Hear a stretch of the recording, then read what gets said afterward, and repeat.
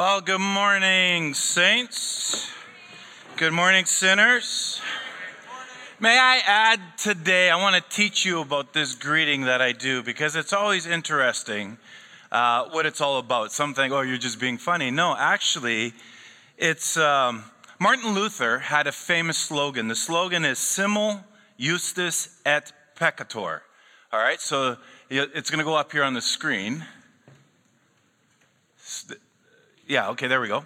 And simul is where we get our word simultaneous from. Justus is righteousness, righteous, or justice, or just, I should say. Et, the word and peccator is sinners. And so basically, theologically speaking, simultaneously as believers, what Luther was teaching is that we are simultaneously sinner and saint. Are you tracking with me? This is theology I'm trying to bring across. So we're 100% of both all the time. And so as believers, at the same time, we're totally sinners. We're totally righteous in Christ. And what he went on to do is to go on to try to help comfort people, especially those who truly struggle with their wishes to be free from sin, but they're aware of the struggle within. And to take it even further on your own time, you begin to read Romans chapter 7, which is the key biblical passage for understanding this whole doctrine. Why do I do the things that I don't want to do? And why don't I do the things I should? Good morning, saints. Good morning, sinners. Yeah, you got it. Now we're even. There we go. We got it. Awesome. Let's pray. God, we want you to be present as you always are and to be aware of you in new ways. We want you to speak to us and to challenge us. So show us things this morning that need your healing touch in our lives. And as we leave this place, may we know that we are in process, but you are in the process of restoring us. May we be focused without distraction as you speak into our souls. May we hear your voice this morning. My prayer is that you'd make this passage clear, that we would see our story in this story. And in these big ideas, we need to find out and find our healing and hope because we know that you will be with us and you always are. Amen. I love the fact that as we begin to read the Bible and walk through the Bible, that we see that Jesus was a friend of the social outcast. We see that exemplified all the time. He was a friend of the ostracized. He was a friend of the underprivileged. He was there for people. He befriended the common person. He befriended the slaves. He befriended the poor. He befriended the women, and he befriended children. And we pick it up in Matthew chapter 19 as we walk through this passage for the next month. And it says the people brought the little children to Jesus the people brought little children to Jesus for him to place his hands on them and pray for them. Now, what we're seeing here is actually a traditional rabbinic blessing. There is some feedback that's, like, am I the only one hearing it? No? This was a traditional rabbinic blessing for children. What was taking place had nothing to do with any of their salvation, right? But we read that the disciples, they again step in, they get a little bit uptight, and they begin to rebuke them. And we're not sure why they did this. We're not sure if the kids were a nuisance, right? Or did they think that the children were incapable of significantly being reached by Jesus? We're not sure what they were thinking. Maybe they were, there was an area of superstitiousness, how can you ask Jesus to bless your kid, a kid that's incapable of faith? We're not quite sure what their reasoning was, but we know that they were a little bit uptight. And Jesus responds to them. Now, again, remember in the previous passage, they spoke out of turn. Jesus responds to them. Disciples now get involved again. Jesus responds to them. It's a constant teaching time for them. And he says, let the little children come to me. Do not hinder them, for the kingdom of heaven belongs to such as these. So Jesus was emphatic in his desire to be available to all, especially kids. For the kingdom of heaven belongs to such as these. And what Jesus means, of course, is it's not that the kingdom of heaven is made up of children, but the kingdom of heaven is made up of people, all right, with the kind of humility and this unencumbered trust-like faith. And so Jesus is looking at these children, and he's actually setting things up, but he sees them in this kind of humility. And according to Jesus, the dependent, unable, helpless, passive, and weak, things that are really contrary to our culture, are the real citizens in the kingdom of heaven. Jesus doesn't only save adults, he also saves dependent children and all of those whom we may think are incapable of having faith, like the mentally challenged and the like. It adds a whole new dimension when we start looking at what Jesus is doing here. And scripture goes on and says, when he placed his hands on them, he went on from there. Now, I want a brief takeaway on this passage because we're going to focus on the second half. But Jesus sees the importance of children. Our society's changing. But not only does Jesus see the importance of children, parents also see the importance of bringing their kids to Jesus. That's what we see here in the scriptures. Even if the kids don't really understand everything that is happening. Now, if you've ever been a parent and you ever wanted your kid to go and see, let's go see Santa, how well do they embrace that opportunity? Well, just sit on the guy's lap. Quick, take the picture. How many times are we yelling at our kids? Just look at the camera, right? So it's interesting, not that Jesus is Santa. I'm not making the correlation. Don't put me out there, okay? But the idea is, here parents are bringing their children to, and maybe the kids don't really understand everything that's happening, but the touch of the blessing and the prayer itself is incredibly important. So Jesus doesn't only receive those who voluntarily come to him, but also those who may not be old enough to realize how much they need his grace. Pause and think about that for a second. Because last week we saw Jesus defending the rights of the married and the single, and now he defends the rights of the children. And let's remember this, because I think this is actually very profound, because we read over it and we don't even think about it. When Jesus lays his hands on anyone and prays for anyone, something happens. So imagine, these children are coming to Jesus, probably some kicking and screaming. Some will, of course, just run and envelop him, and he lays his hands. And this is Jesus, the Son of God, lays his hands on them, and he blesses them, and he prays for them. Something happens. We don't take the time to ponder Scripture. We don't take the time to look on what's going on here. And what Jesus does here is he gives children what they need the most. He gives them time, he gives them touch, and he gives them prayer.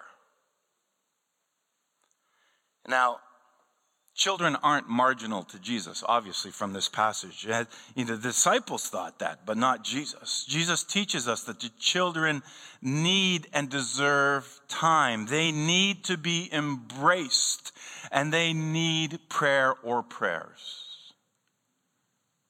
Do I get an amen? Do I get an agreement? Do I get even an aha? I never even knew what this was saying.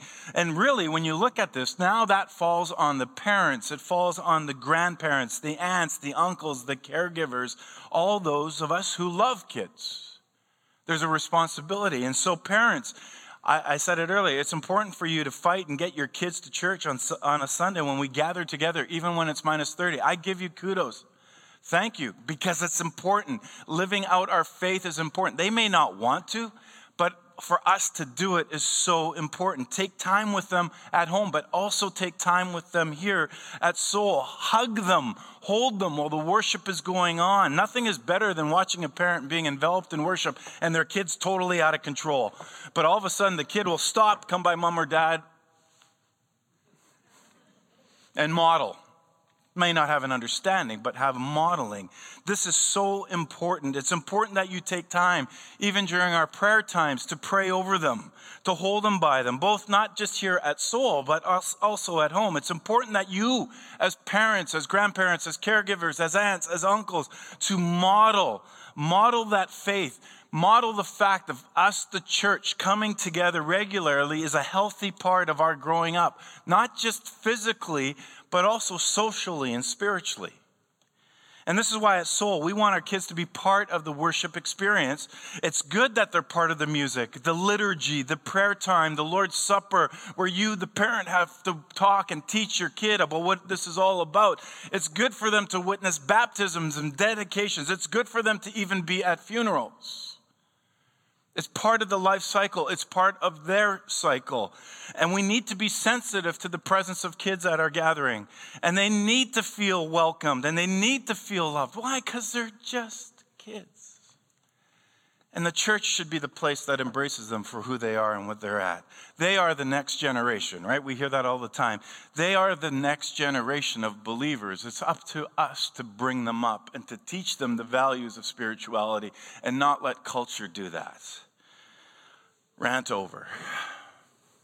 So parents, thanks for bringing your kids this morning. I think it's fabulous. And let's encourage others. If you know of people that aren't here, let's encourage one another. Let's put on some positive peer pressure and see what happens.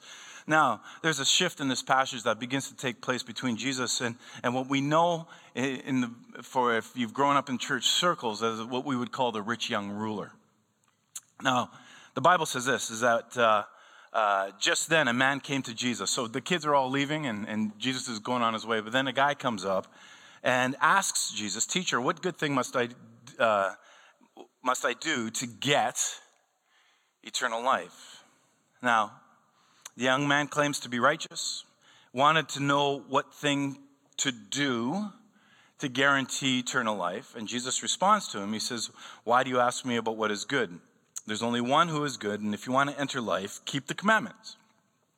Now, remember, the opposition to Jesus is the opposition on the part of the Pharisees. The Pharisees, the scribes, the Sadducees, the Pharisees, there's this component of people that oppose Jesus, his ministry, and his message.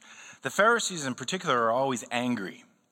And they're angry because Jesus received sinners. He ate with sinners. He drank with sinners. They were bugged about his teaching about money. It rubbed them the wrong way. They were bugged about his teaching about divorce and remarriage. It rubbed them the wrong way. And Jesus accuses them of seeking the approval of men and not God, and on the basis that you are living your life on strictly appearances rather than on the attitude of your hearts, amongst other things. So there's this constant tension. And the story behind the story here is that we need to remember that Jewish culture at this time, most of the Jewish religious folk viewed riches was a sign of God's favor on you. So if you had money, you were blessed by God. That was God's sign of favor. You're blessed, man. You're going to heaven. Why? Because you got money. So here this young man, and again, as we know later on, it's a rich guy. He has it all. He's coming to Jesus. Young guy, has it all, comes to Jesus. And what we do know is that he's drawn to Jesus. There's something about Jesus that's drawing. There's something about what's going on. It's drawing to him. Unlike the Pharisees who opposed Jesus, he's drawn to him. And now we can look at this and go, well, this is a really nice story. But, Jerry, I can't relate. I don't know where we're going to go with this. I'm not rich. According to the rest of the world, people, I'll just say this. We are in the top 10% of the richest people in the world. Well, it's all relative. No. Just stop and think on that for a moment. How much water did you waste today? How many taps did you use in your house? When was the last? How much did you pay to fill your car with gas? Oh, don't get me going on that one. But, how much did we do that? Are you hungry? Are you starving? Are you wondering where your next meal is? Or are you choosing to pick what buffet you're going to or fast food restaurant you're going to? Right? You hear what I'm saying? We are the top 10 wealthiest. We, us. So when we put it into context, are we the rich young person? Just throwing it out there. So, Jesus turns to this guy and he says, if you want to enter life, if you want eternal life, keep the commandments.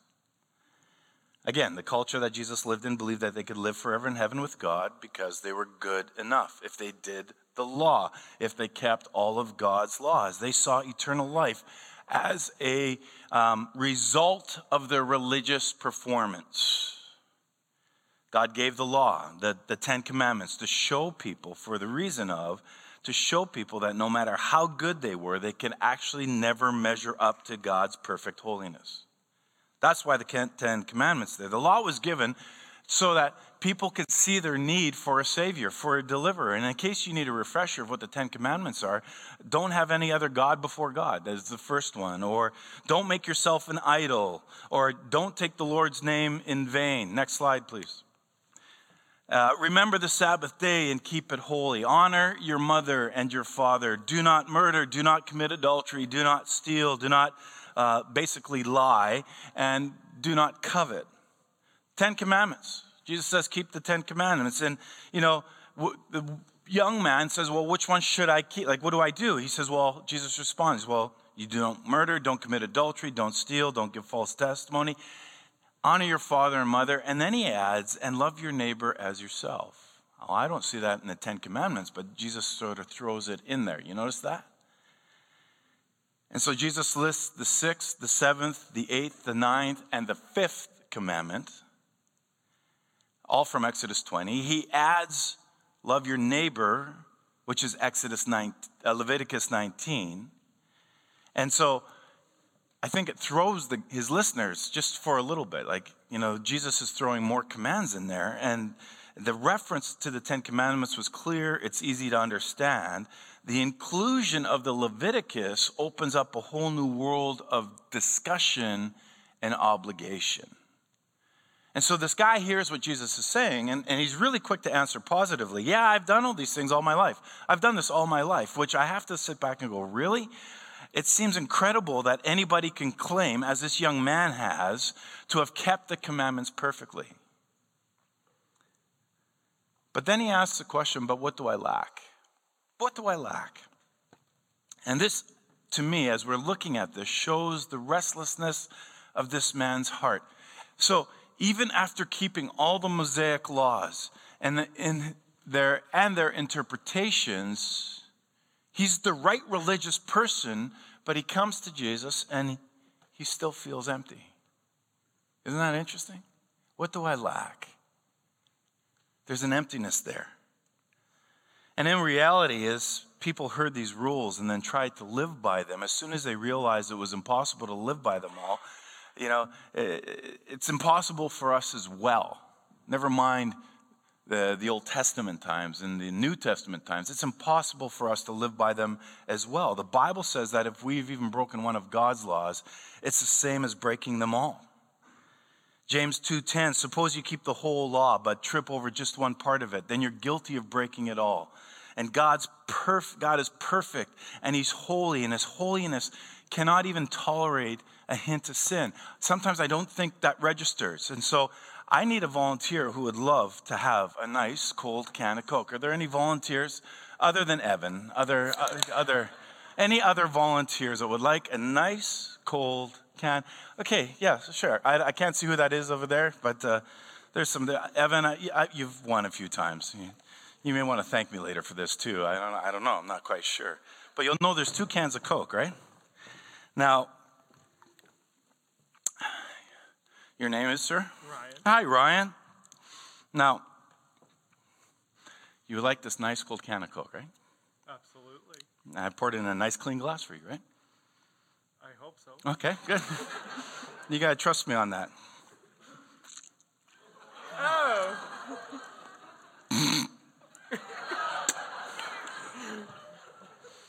Would you like to drink this? Yeah, no, thank you. No, are you sure? No, seriously. Why not? Because you just... I ruined the drink. Yeah. You think, eh? You want to take a look? Nasty. Yeah. Think about it this way. You want to drink a nice cold can of Coke, right? Mm-hmm. Right. And just as about that, you're going to take a nice big sip. Somebody comes up to you and they said that they dropped a loogie in it.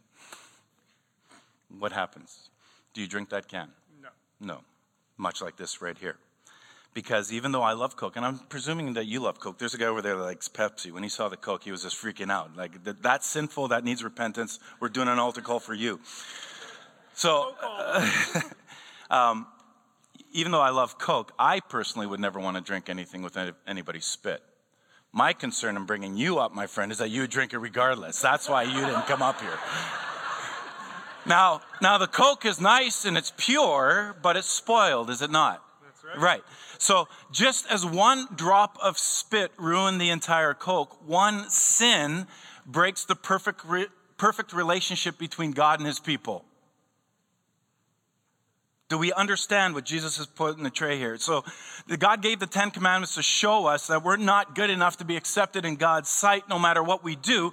We are sinners and we're in need of a Savior. And so most people would agree that they have sinned by doing something wrong or thinking wrong things. But few of us will ever admit that we are helpless sinners. So many people think that they can do something. What can we do to take care of our sin? But we have a wrong idea that we just can't do that. And it doesn't work that way. And, is there more Coke in this cup or more of my spit? More Coke. There's more Coke, right? So why wouldn't you want to drink that as opposed to that? It's nasty. It's nasty, right? It doesn't make it okay to drink, even though that there's more Coke there. The tiny bit of spit or the loogie that I graciously put in there ruined the entire cup of Coke. And this Coke now is no longer pure. That one is, but this one is not. And that's the way it is with our lives. When we sin even one time, right, we are no longer pure like God is pure. Thank you. Enjoy your Coke. And God is pure Coke, just saying.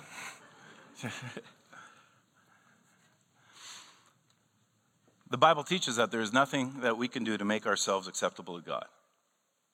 There are no good deeds that can undo the sin in the lives. I could never take out enough of the spit molecules to have it back to that pure can of Coke. In fact, even the good things that we do are viewed as filthy rags by God. We see that in Isaiah. All of us have become like someone who is unclean. All the good things we do are like polluted rags to God. So God wants to save everybody from their sin, but only those who really understand that they're helpless to fix their own sin can be saved.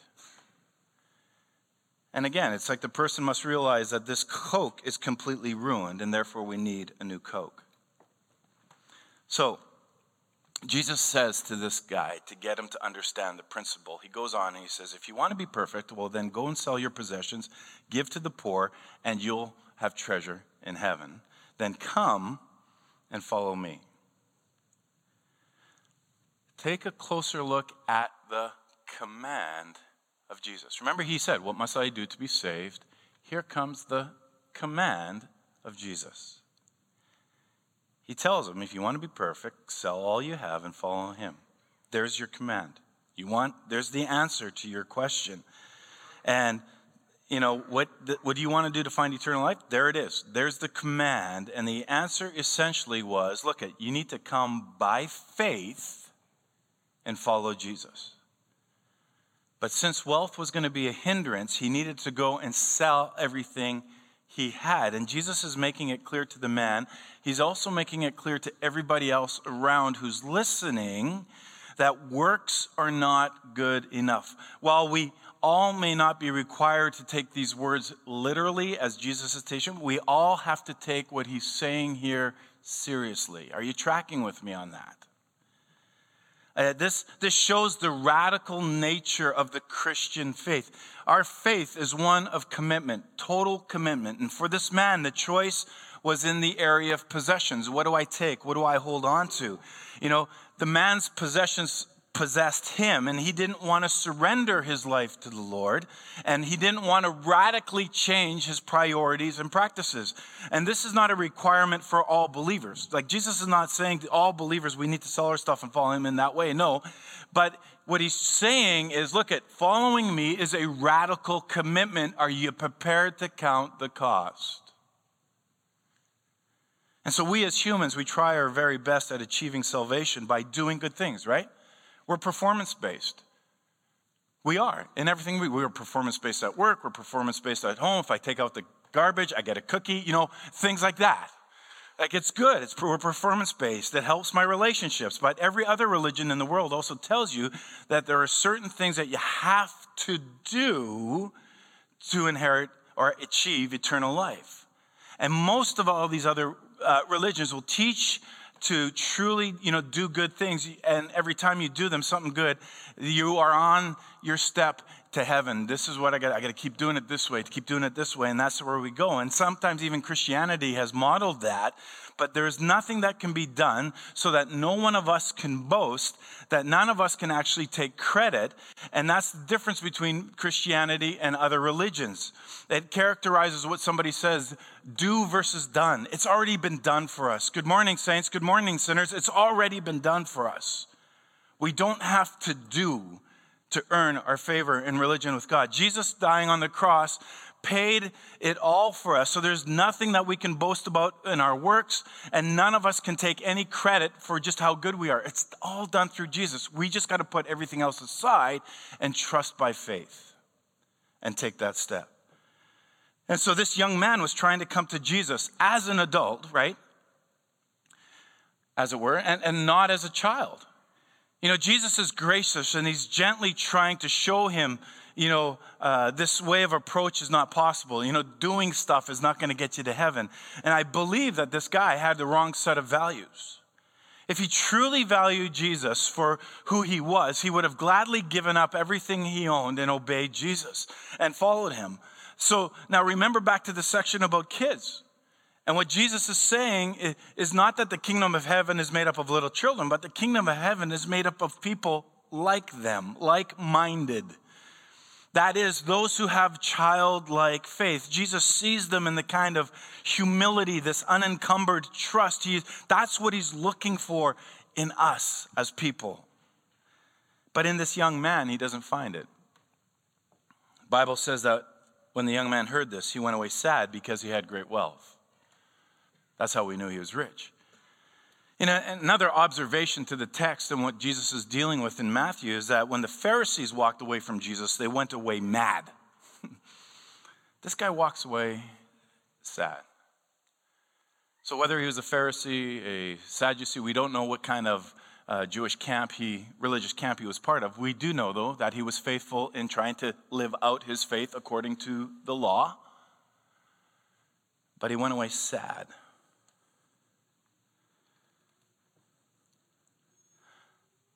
Interesting that the Bible is silent on whether or not this guy ever made a decision. We don't know. And it's sort of shocking when we realize that when you look at the picture from the outside, you see that this person came with good motives.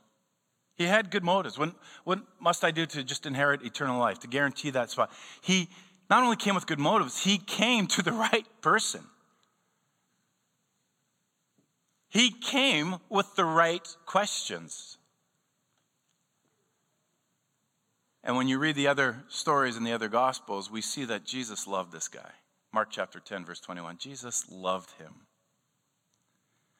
But this guy still went away. So wealth, position, and health are not always signs of God's favor, especially in our Western culture.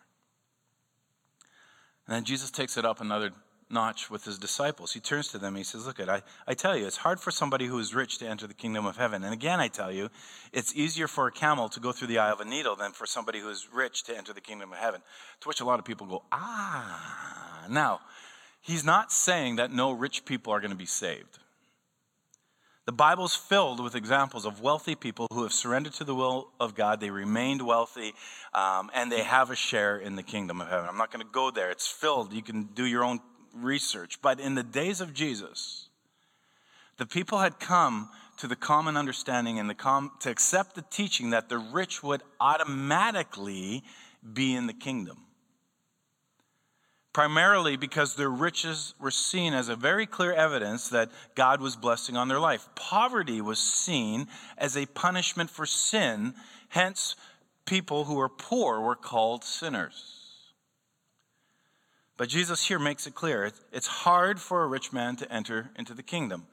Then he uses the illustration of a camel going through the eye of a needle, and there's been a lot of discussion over this phrase. Is it literal? Is it figurative?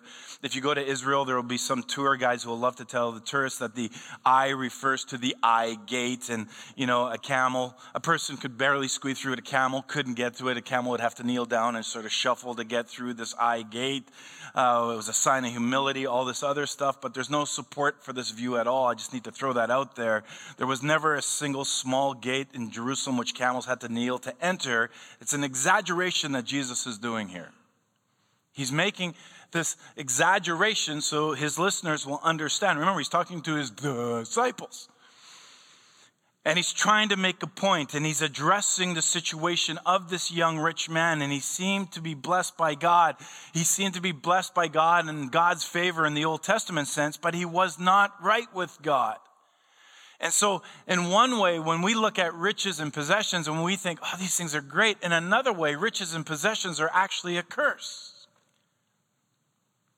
Jesus wasn't first in this man's life. All his stuff was more important to him. All his stuff was blocking the way to his relationship with God. And people misunderstand the point of what Jesus is saying here. Having money is not the sin, right? Because we're in the top 10 wealthiest areas of the city, but loving money is the sin. And we do know that Jesus knows everybody's heart. He knew how much this young man loved his cash. Jesus knew that the young man trusted his money more than he trusted God. The man believed that no matter what problem would have come his way, he probably had enough money to help him through. If he got sick, he could buy the doctor. No problem. He can get the best doctors. If there was a shortage of food, no problem. He could pay more than anybody else to buy what was left. The man loved and trusted his money, but Jesus knew better. Jesus was honest with him, and Jesus confronted him about the thing that he valued the most. And Jesus knew that money doesn't last, and the excess and love of it can lead us into sin. Because the fact of the matter is, scriptures even say to us that people who love money want more and more and more and more of it. Even more importantly, Jesus knew that money couldn't buy things like peace or joy. And certainly it cannot buy a place in God's kingdom. So Jesus loved the man. So Jesus wanted what was best for him. Jesus wanted the guy to, in an act of faith, to trust him and not money. God does satisfy us, unlike money. God will never leave us. Money's always going out the window. And Jesus wasn't merely saying, get rid of your money. Jesus was telling this man that money was blocking his relationship to God. God wasn't number one in his life, and he should be. And we go back to the story, and we see when this young man first came to Jesus, he thought he was a pretty good guy. Right? He had all of his stuff together. He kept every one of God's rules. He was a good rule keeper. But when Jesus gives him another command to sell everything that he owned and give that money to who? Remember the commands that Jesus gave him were all about his interaction with people and love your neighbor as yourself, right? And he says, go give your money to the poor.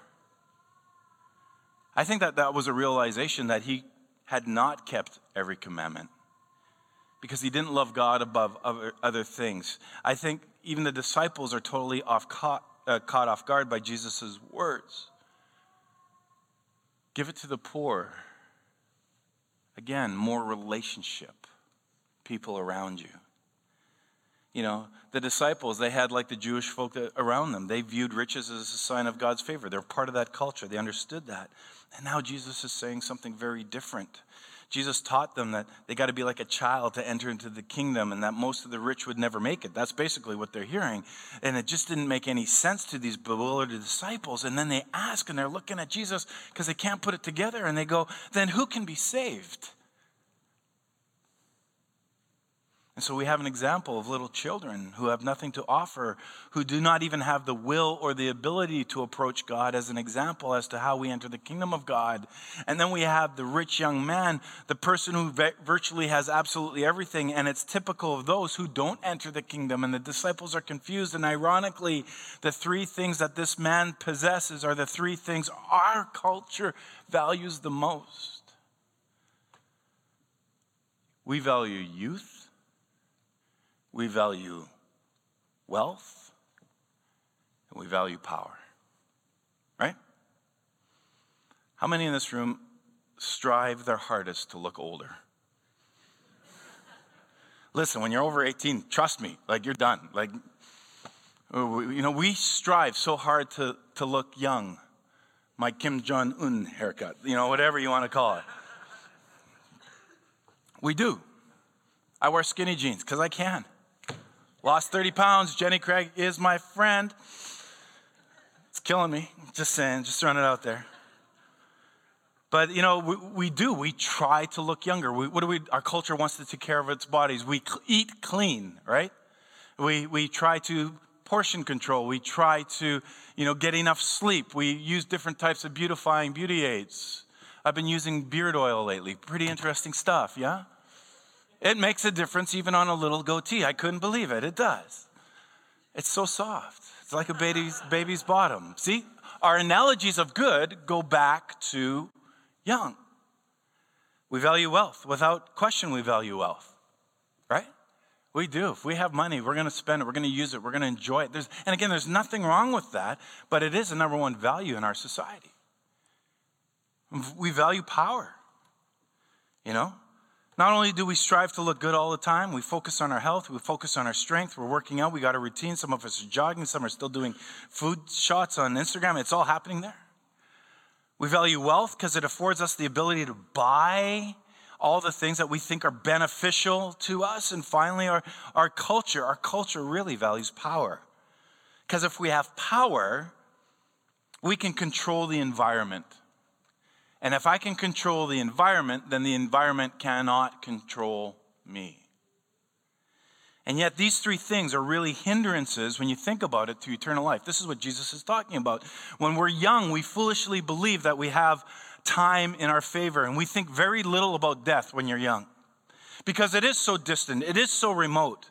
We think very little about eternity when we're young because the present is so inviting. The present is so promising. We live for the moment. We live for the day. That is until a doctor pulls you aside and says, look, you only have days, weeks, maybe months to live. Now, none of us ever think of that, but I sat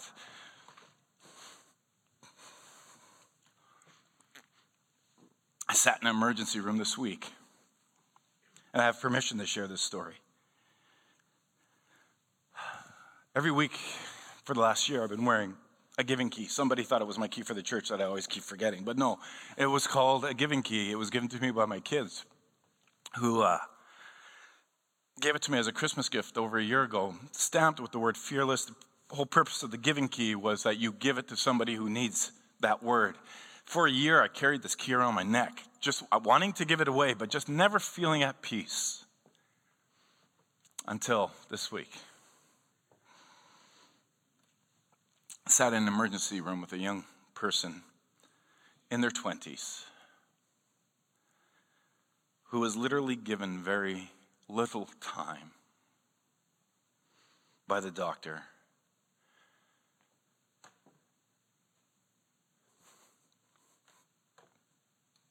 I helped her write her will. I asked her how she's doing. She goes, I'm afraid.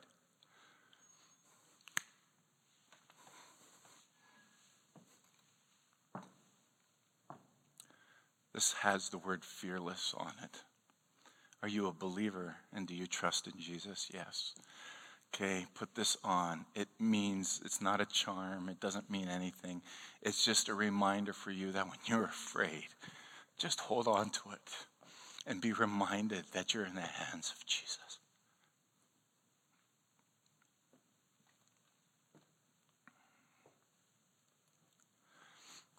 It can happen to any of us.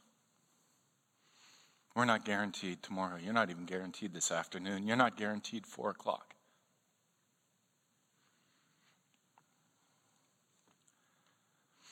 You know, our wealth seems to offer us all that we could want. And so, especially when we're young, we don't care less about God. And what we do is we relegate God to a distant second place at best. And we plan to call on him at some other time. I plan to do that. Maybe a less more comfortable time, and our power and our disposition deceive us into supposing that we have everything under control when we really don't. And I think what hit me the most profound is that even though this person wrote their will, there wasn't a whole lot of stuff in their will. All that this person wanted was, once being cremated, who was going to get a portion of their ashes and where their ashes were going to go. Because now stuff meant nothing. And when it comes to eternity, it's those who think that they have the most going for them that actually have the greatest barriers in trusting in Jesus for forgiveness. And it's not to say that those who are poor and those who are weak and those who have no position are a shoo-in to the kingdom of God. No one comes to the Father except through Jesus Christ. And I love the fact that Jesus looks at his disciples and he says, with man, this is impossible, but with God, all things are possible, which tells me then that there's hope for everyone. And the response Jesus makes it clear that salvation is by the grace of God. In other words, God is a God who specializes in the impossible. And we see that in history. God is a God who specializes in the impossible, and salvation is impossible apart from the work of God. And if salvation is possible with God, then people, whether they're rich or poor, must seek it from God, and that requires complete self-surrender by faith to his will and his plan. And we're all in the same boat. And now Peter claimed that he and the disciples have left everything to follow Jesus. Like, again, the disciples. You know, we've left everything. Now what's in it for us? Basically is what he says. And I think, again, his words are reflecting something of the age. I've done everything that deserves God's favor. I hear this all the time with Christians. I've done everything that God has done. How come he's not blessing me? That's what Peter's doing right here. And what does Jesus do? He kind of mildly rebukes Peter, and he tells him that, look, you're missing the point, Peter. But he graciously told him of their inheritance in the kingdom will be far greater than what they might have earned, right? It was by his grace, though. And then he turns around and he begins to extend the promise of rewards to all who made the sacrifices to follow him. And it says, and everyone who had has left houses or brothers or sisters or father or mother or wife or children or fields for my sake will receive 100 times as much and will inherit eternal life. And he's referring to the cost of discipleship. Something I'm not sure our culture totally understands. Some people had to abandon family relationships when they chose Christ in the first century. And for them, there would be a full and abundant compensation in the kingdom. And this kind of sacrifice is often hard for us Westerners to understand, especially in a country where people generally do not care what other people believe. But in the days of Jesus, when people left the traditions of the family, when they left the teachings of the Pharisees and they begin to follow Jesus alone, it often meant a radical break with the family. It meant a break with the community. But that still does happen today in families and in cultures. We would see that if a believer, somebody comes to faith in Jesus in a Jewish family, they can be excommunicated. In a Muslim family, they can be excommunicated. In a Hindu family, they can be excommunicated. In an atheist family, they can be excommunicated. You're nuts. And Jesus is not saying that people need to abandon their little children and not fulfill their family responsibilities. He's declaring that to be his disciple has meant a radical change in the priorities of life. And if by following Jesus, someone has sacrificed a relationship with a family or a family member, that person will find in the Christian community a far greater family that truly cares for them in all things spiritual and practical, and that person has also found eternal life. And so the language that Jesus has used here is figurative. Abandoning a father doesn't mean 100 fathers will replace him, but there will be an abundant provision from God to compensate the loss. God brings people into our lives. And Jesus goes on, he begins to close this teachings with a proverbial saying. He says, many who are first will be last, many who are last will be first. And again, this saying's open to different interpretations, but in this context, the message has to do with who has a reward in the world to come. And so it's clear that eternal life, both the salvation and the life in the world to come, it's a work of grace. This is what Jesus is talking about. And the common notion that the rich, the powerful, the prominent of the day will advance into the kingdom beyond the poor, the weak, and the obscure is totally being denied. Jesus says we're all on a plane level. And a rich man on earth is not guaranteed a greater place in the kingdom more than a poor man. And if people think that the rich are blessed by God, that's a worldly notion of eternal life. Remember, it was the widow who gave a pittance, was received by God as the one who gave the most, because she gave all she had. Those who surrender to God with a childlike trust will find advancement in the kingdom and a great reward. But that surrender will involve are we willing to relinquish all that this world has provided for the sake of serving Christ?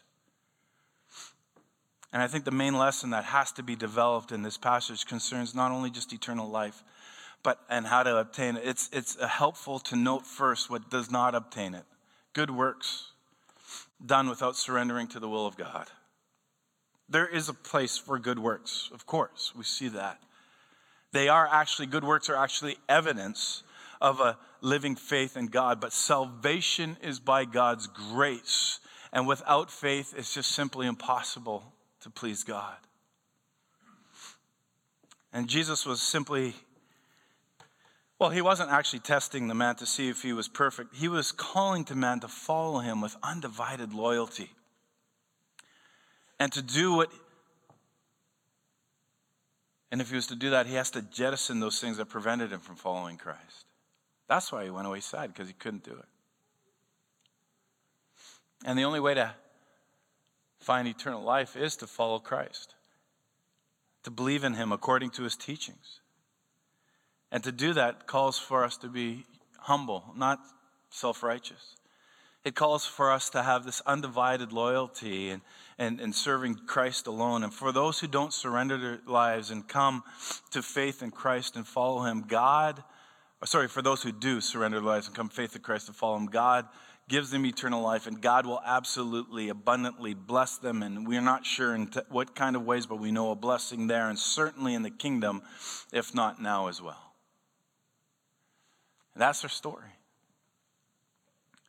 The practical message to the person who's considering becoming a Christian is clear. And if that's you this morning, completely surrendering your life in substance to Christ. To surrender to Jesus means that, one has to put Jesus first in all things, whether it's our wealth, whether it's our position, our lifestyle, or family. If it hinders one's loyalty to Christ, then that has to be dealt with radically. That's what Jesus was saying.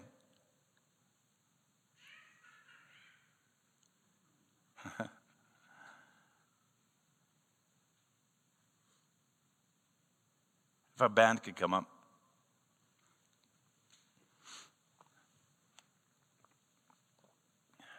Radical discipleship. It's not in my notes, but I feel I need to go here. Because I know that there are people in our community who are weighing whether or not they want to be a part of our internship program that we have laid out coming this fall, 2019. And not only maybe you as a student are considering if you're 18 to 25, that's our range. If you want to be older, you can talk to Jordan Michalski about that. You know, I'm sure you don't care, but we're targeting a group. Somebody take a year out and give it to God. I want to talk to parents and grandparents who have influence over their kids. It's not going to hurt for your kid, your son, your daughter, your grandchild, your niece, your nephew to take a year of their life to service to God, to be built in by the church, core discipleship concepts. I challenge you young people, you're getting into grade 12, you're in 1, 2, 3 years of university. Do you just need to take a time to step out and to search out the calling of God? Doesn't mean you're going to be in ministry full time. I'm not saying that. I don't want that for everybody. But we are all ministers. And sometimes we need that help. Sometimes we need those things that are put in and around us. And I highly encourage that you would consider this, that this would be a topic of family discussions. You know, the radical discipleship Jesus taught does not allow for people to serve 2 or more things. Their loyalty must be to Him first. Are we sold out for Jesus? Do we need some tools to get through this life? You know, salvation by God's grace through faith, and that faith is a radical commitment to follow Christ as Savior and Lord.